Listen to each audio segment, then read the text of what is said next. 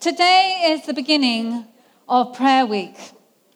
And over the next 7 days, right across this country, churches of all denominations, including this one, will be uniting and in joining with the Church of England's call to prayer for this nation. It's led by the Archbishops of Canterbury and York. We are being called to pray for God's power and presence to fall, for his kingdom to come, and for his will to be done on earth as it is in heaven. And it's incredibly exciting. I can't think of a time like this when the church has stood shoulder to shoulder with such a united voice to pray for God's kingdom to come. And as a church, we're going to lay hold of it with all that we have as we gather together and cry out to the Lord in prayer, expectant of all that the Lord is going to do through this week of corporate and national prayer. And in essence, what we're praying for is revival.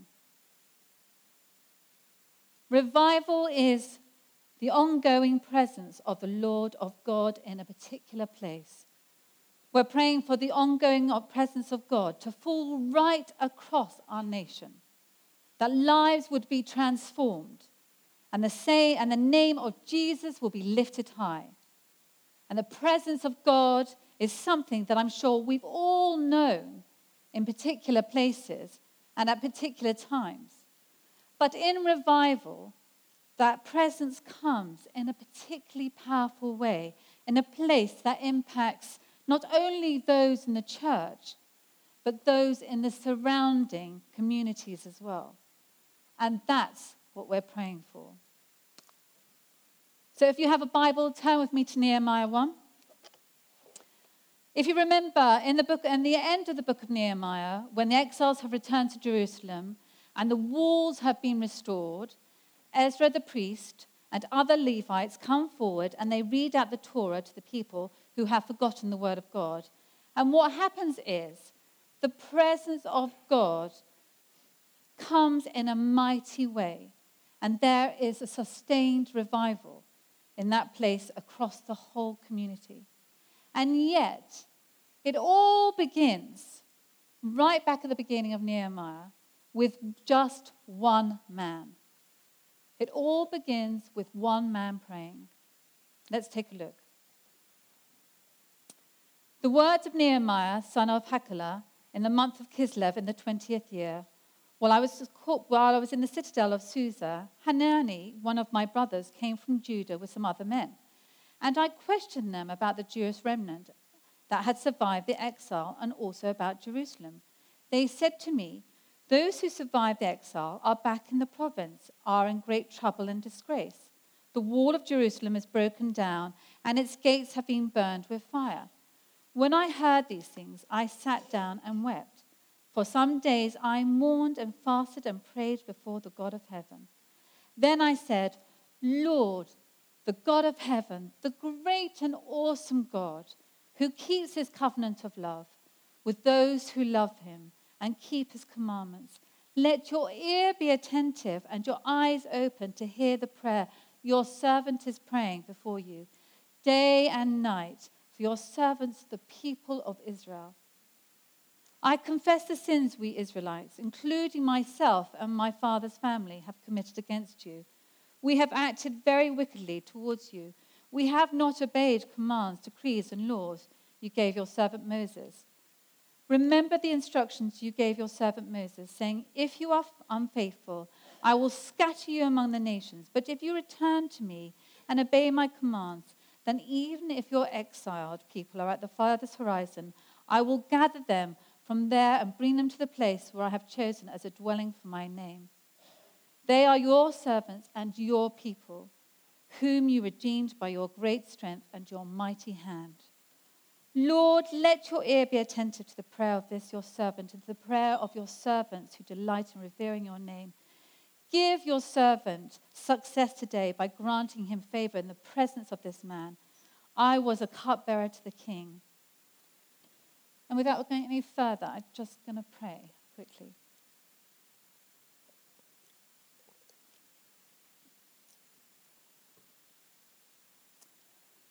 Come, Holy Spirit. Lord, breathe upon us. Breathe upon this nation.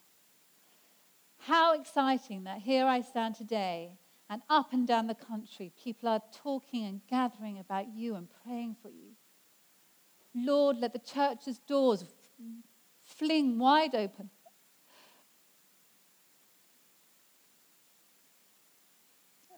And let your kingdom come. Amen. Oh, just need some more water.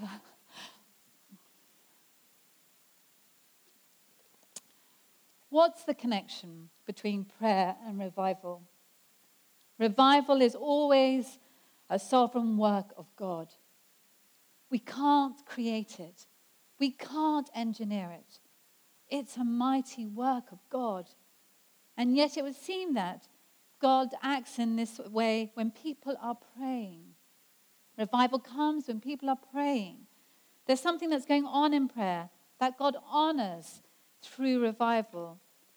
So what we can learn from this passage as we join with churches that are up and down this nation, praying for the evangelization of this nation and the reviving presence of God to come in power. Back in 1939 on the Isle of Lewis, there was an incredible outpouring of the Holy Spirit that became known as the Lewis Revival.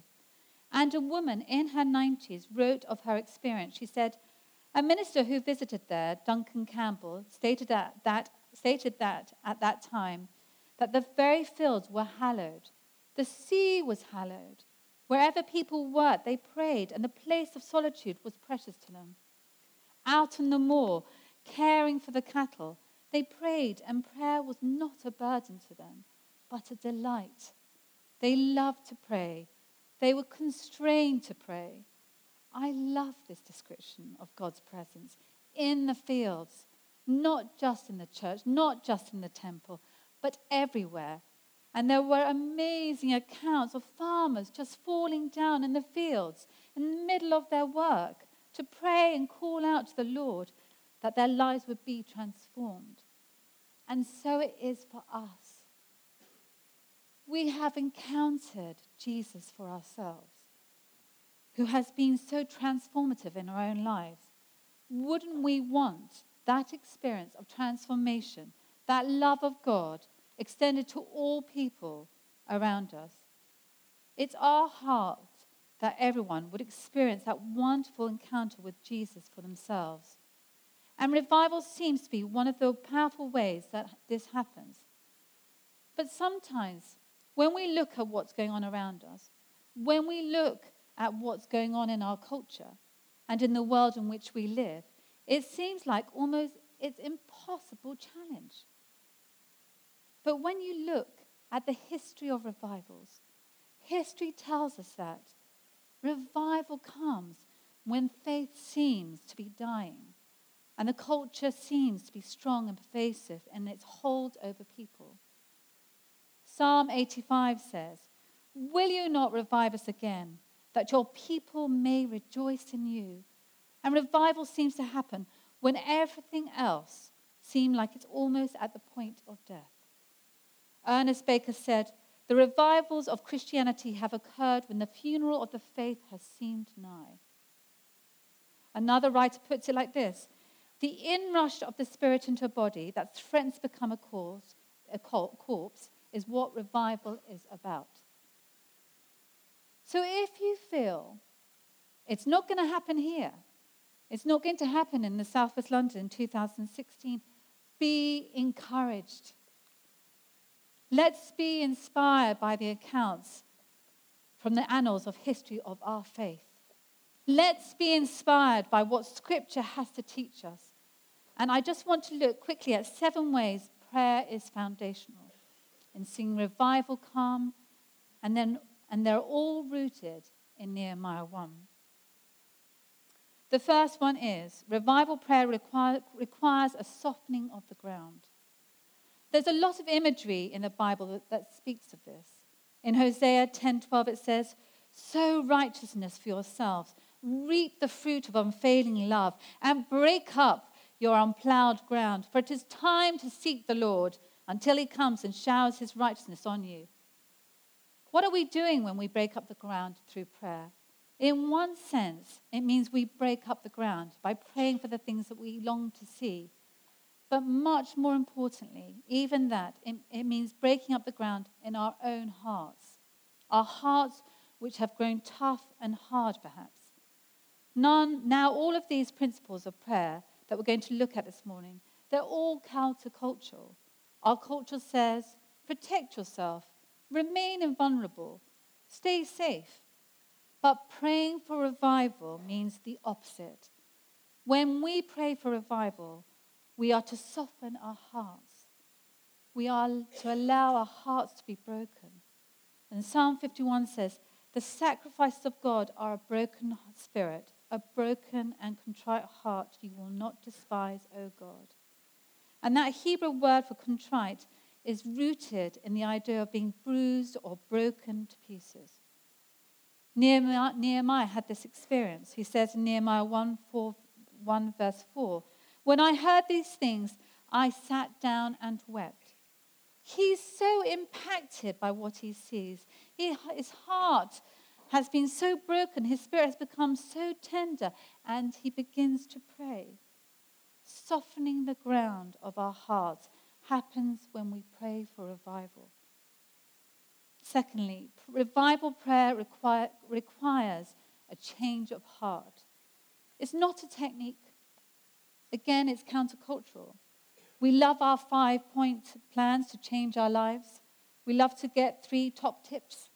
But praying for revival isn't about strategies. It's about what's going on in our hearts. You could see what was going on in Rachel's heart when she gave that announcement. Just there. She wants to see the kingdom come. And the Holy Spirit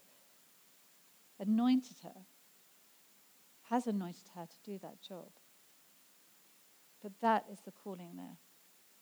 Nehemiah looks at the contemporary world. He sees the state of affairs and he's cut to the quick and he sits down and weeps over what he sees. And then he mourns and fasts and prays for some days before God. Charles Finney, a great 19th century revivalist, defined prayer as the state of the heart. Prayer is the state of the heart, a state of continual desire and anxiety of mind for the salvation of the lost. A Christian who has the spirit of prayer feels anxious for souls. It all happens in our hearts. It's a state of the heart. It's not a technique. We worry about, do I pray enough? Or do I pray hard enough? Or why haven't I been taught how to pray better? But actually, fundamentally, prayer is just about the heart. This is about burden. It's about allowing ourselves to be burdened by things that are going on around us. Someone who really got this was William Booth, the founder of the Salvation Army. He wrote a most profound and challenging piece called The Vision of the Lost. And in it, Booth says he had a vision of a stormy and turbulent sea full of people who were shipwrecked and who were struggling for their lives. And some managed to climb up onto the rock and were saved. But in the turbulent seas around them, others continued to flounder. And the people on the rock became a kind of picture of the church. And the vision that he has is actually quite tough to the church because that is what he says. As I looked on, I saw the occupants of that platform were quite a mixed company. But only a few of them seemed to make it their business to get the people out of the sea. Though all had been rescued at one time or another from the ocean, nearly everyone seemed to have forgotten all about it. These people did not seem to have any care, that is, any agonizing care about the poor perishing ones who were struggling and drowning before their eyes.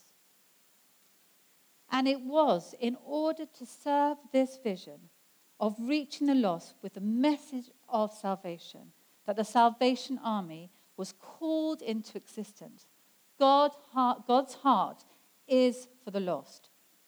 His will is that none should perish. It is those who are drowning in the sea. They are his burden. And as such, they are to be ours. Our hearts need to be softened. Our hearts need to be burdened. And the third thing is, revival prayer requires integrity.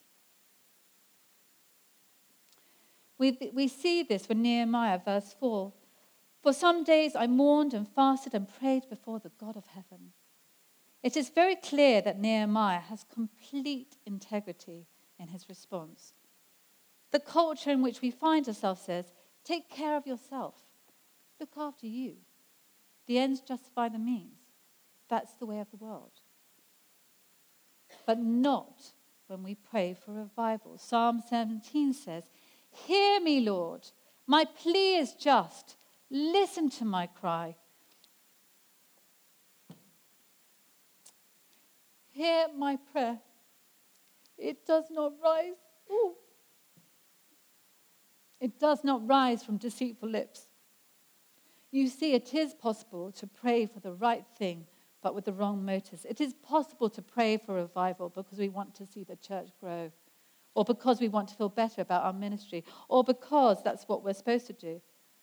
But as we pray for revival, it's like God shines the spotlight on our motives and really just asks us, why are you praying for this? When Duncan Campbell went to the Isle of Lewis in 1949, he heard that there was a group there that had been praying since the last revival in 1939, who were really burdened. And there was a prayer meeting when a young man called Kenneth MacDonald read from Psalm 24. Psalm 24 says this, who may ascend the mountain of the Lord? Who may stand in this holy place? The one who has clean hands and a pure heart, who does not trust in an idol or swear by false God. They will receive blessing from the Lord and vindication from God, their Savior. And what he did next was he closed the Bible and he said to his fellow prayers who were gathered around him, interceding on their knees, and said, brethren, I can't do the accent. It's so much humbug to be waiting thus, night after night, month after month.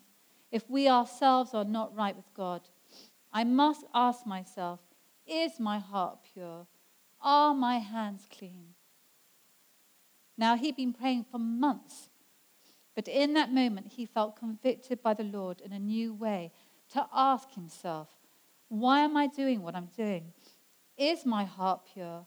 Are my hands clean?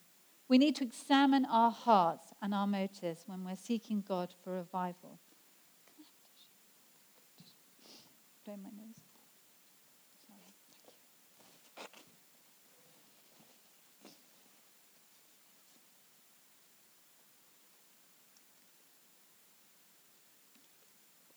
The next thing is revival prayer requires repentance. As we commit to praying for anything, but certainly for something like revival, God reshapes us and by his kindness leads us to repentance. Nehemiah ends up in verse 6, confessing to God the sins that I myself and my father's family have committed against God. And I don't think that's Nehemiah just covering all his bases. I think it's him really seeing himself responsible for the world he inhabits and the state that it's in. As we pray for revival, God seems to do a deeper work in us. As we align ourselves to him, we're further convicted. We will surrender more sin to God, and we're restored further by his grace. And at the end of the meeting, Kenneth MacDonald had challenged himself and his fellow prayers with the question, is my heart pure? Are my hands clean? This is what the eyewitness report said happened. At that moment, the presence of God flooded that place, and several of the men fainted or fell into trance with the overwhelming awareness of the eternal. John Smith, one of the men present, said that at that moment, they all became aware that the holiness of God and revival were inextricably linked. the presence of God came. And when he came, it was in revelation of his holiness. Corporate revival comes in the wake of personal revival. And as we join with churches across the nation this week, we should be ready for the fact that God is going to change us. God is going to lead us to a place of repentance first. The fifth thing we see in Nehemiah is that the revival prayer requires passion. I confess the sins we Israelites, including myself and my father's family, have committed against you. What happens when we pray for revival is that we get God's heart on a matter. We begin to have the same passion for things that he has. We get caught up in something. Then we begin to share Christ's passion for that thing. As we share in Christ's passion, so too we share in his suffering. And there's something about praying for revival that means that as we share in God's passion for revival, it also means that we may well have to share in Christ's suffering. It's not an easy task to pray for revival. It takes our time. It takes our energy. It's going to break our hearts. It's going to highlight areas of our lives that we need to repent of. It may well be a challenge. In Ezekiel 22:30, it says, I looked for someone among them who would build up the wall and stand before me in the gap on behalf of the land. Something is being asked of us that involves commitment, engagement, and passion. We need to have this picture of ourselves as intercessors. They stand in the gap for others and for our city and for our nation and for those who don't yet know Jesus. We see ourselves with that mandate. Are we committing ourselves to that mandate? Revival prayer requires passion. And then revival prayer requires expectation. Praying for revival means that we're going to need to have a high level of expectation. Back in the revival in the Isle of Lewis, there was a prayer meeting going on. And it was way past midnight. And Duncan Campbell had asked a local blacksmith to pray. Now this chap had been praying already for half an hour. And he drew his prayer to a close with a bold challenge to God. He said, God, do you not know that your honor is at stake? You promised to pour fresh water on dry ground, and you're not doing it. And he paused for a while, and then he concluded, God, your honor is at stake, and I challenge you to keep your covenant engagements. Then Duncan Campbell and many others recall at that moment the place where they were meeting, which was a large granite house, was shaken to its very foundations. Some of them thought it was an earth tremor, and Campbell was reminded of Acts 4:3-1, where it says, after they had prayed, the place where they were meeting was shaken. But basically, he then drew the meeting to a close. He gave the blessing, and they went outside. It was 2 a.m. And they found, quote, the whole village alive, ablaze with God. Men and women were carrying chairs and asking if there was a room in the church for them. Isn't that wonderful? We know we have a covenant-keeping God. God keeps his promises. He says he will revive, renew, and will bring revival. So we can be reassured. Let's pray this week with that kind of expectation. And finally, revival prayer requires perseverance. Nehemiah 1:6. Lord, the God of heaven, the great and awesome God, who keeps his covenant of love, and those who love him and keep his commandments. Let your ear be attentive and your eyes open to hear the prayer your servant is praying before you day and night for your servants, the people of Israel. Let your ear be attentive and your eyes be open to hear the prayer your servant is praying before you day and night. We are not naturally predisposed with perseverance. We're pretty much used to getting what we want and getting it when we want it. We tend to be a massively impatient people. We like things to happen, usually immediately. It's easy for us to get like that in our prayer lives. I'm going to pray today. If it happens, great. And if not, I'll pray for something tomorrow. But Nehemiah fasts and prays for some days before we hear this particular prayer to God, which is Isaiah 62. I have posted watchmen on your walls, Jerusalem. They will never be silent, day or night. You who call on the Lord, give yourselves no rest, and give him no rest till he establishes Jerusalem and makes her the praise of the earth.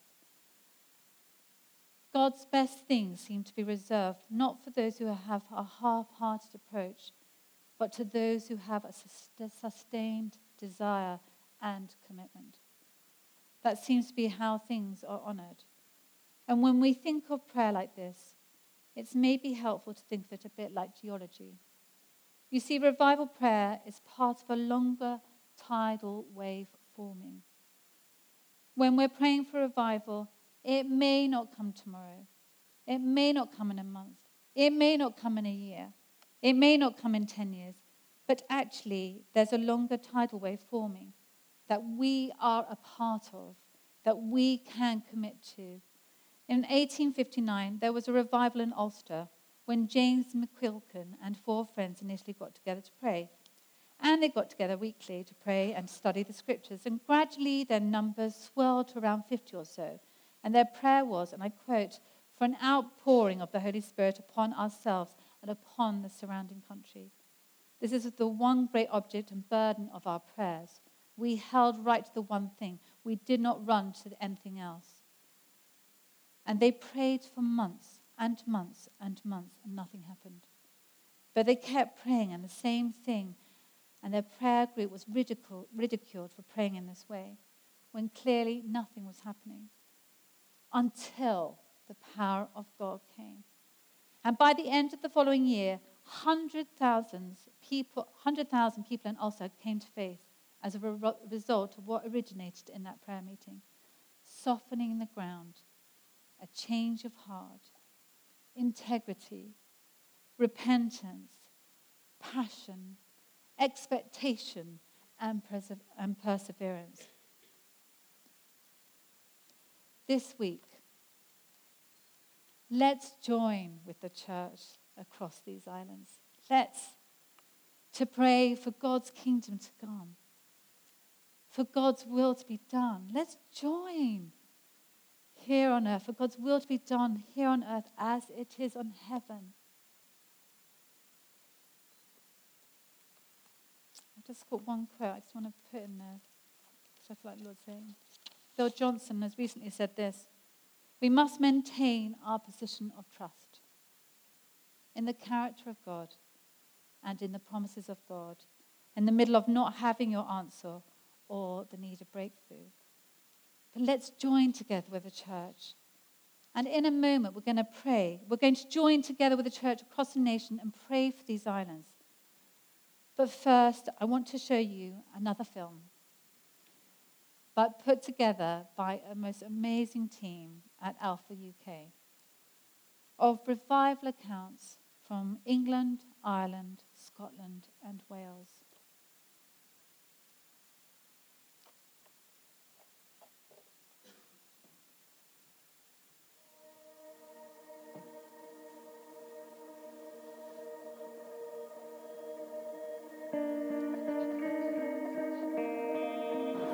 On New Year's Eve, 1738, John Wesley and 60 of his friends gathered on Fetter Lane.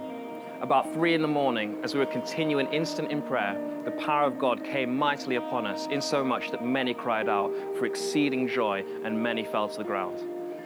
This entry from John Wesley's journal on the 1st of January, 1739, gives account of the habit that he and his friends were accustomed to.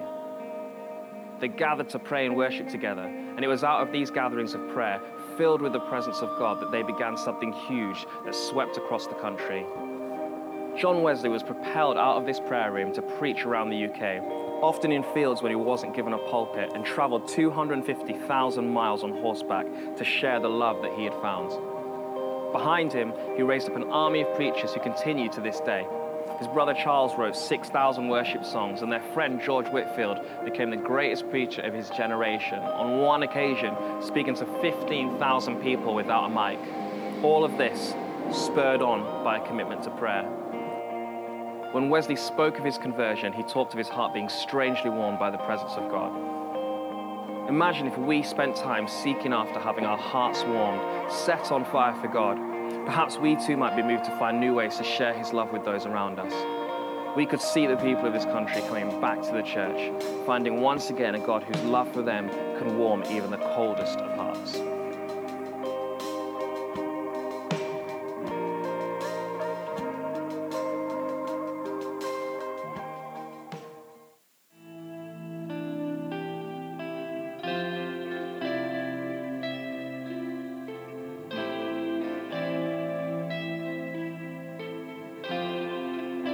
In 1857, a group of young men began meeting each Friday night in a schoolhouse in the small town of Kells, here in County Antrim, Northern Ireland. They prayed for revival and asked God for a move of God in their land. After 2 years of prayer in 1859, revival broke out. It's said that this move of God produced more than 100,000 people coming to faith in Northern Ireland. Churches had to be built all over the place to fit everyone in. There were stories of all sorts of people experiencing the presence of God, not just in the church. People encountering the power of God in the street, by walking past the buildings where the prayer meeting took place. Revival was in the air. There was something you could catch. A contagious love for God spread far beyond the reaches of those few men gathered to pray. Just think of what might happen as we seek God. Perhaps we too could see an outpouring of God's love that could simply be caught when walking down the street, past our homes, our schools, and even our churches.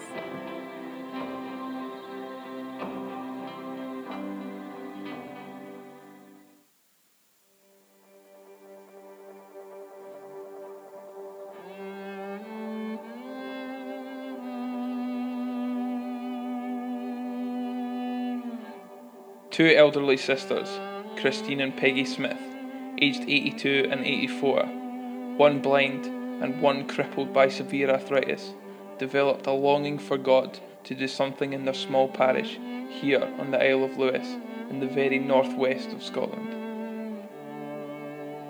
They prayed and prayed in their little cottage until eventually they became convinced that something was about to begin. One sister said to the other, "I believe revival is coming to the parish." In 1949, they told their minister, James Murray Mackay, to get the church praying, and they did. They met to pray 3 nights a week and saw visions among them of what was coming. James Mackay invited a preacher called Duncan Campbell to speak at his church immediately. He refused and put a date in the diary for the following year. But the sisters knew better. They told the church that Campbell would be with them within the fortnight, and they were right. Over the next 3 years, thousands came to faith, and the revival spread across the whole Hebrides. All of this began with 2 old ladies praying. It doesn't matter who we are, how old, how young, prayer changes things.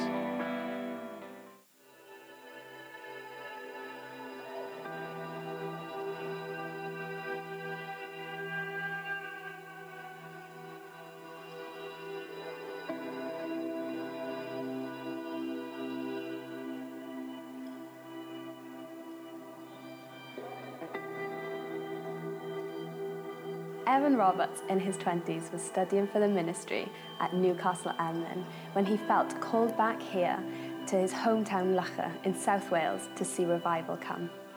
On the 31st of October 1904, in a small Sunday school room here in Moriah Chapel, Evan gathered with a group of his friends to pray that the Holy Spirit would move more powerfully, and revival came. Within weeks, the Spirit spread across Wales like wildfire, and 100,000 people got saved during the revival. You could see signs of revival everywhere. The miners would return from the mines with black faces from the coal and white streaks running down their faces from tears of joy and repentance.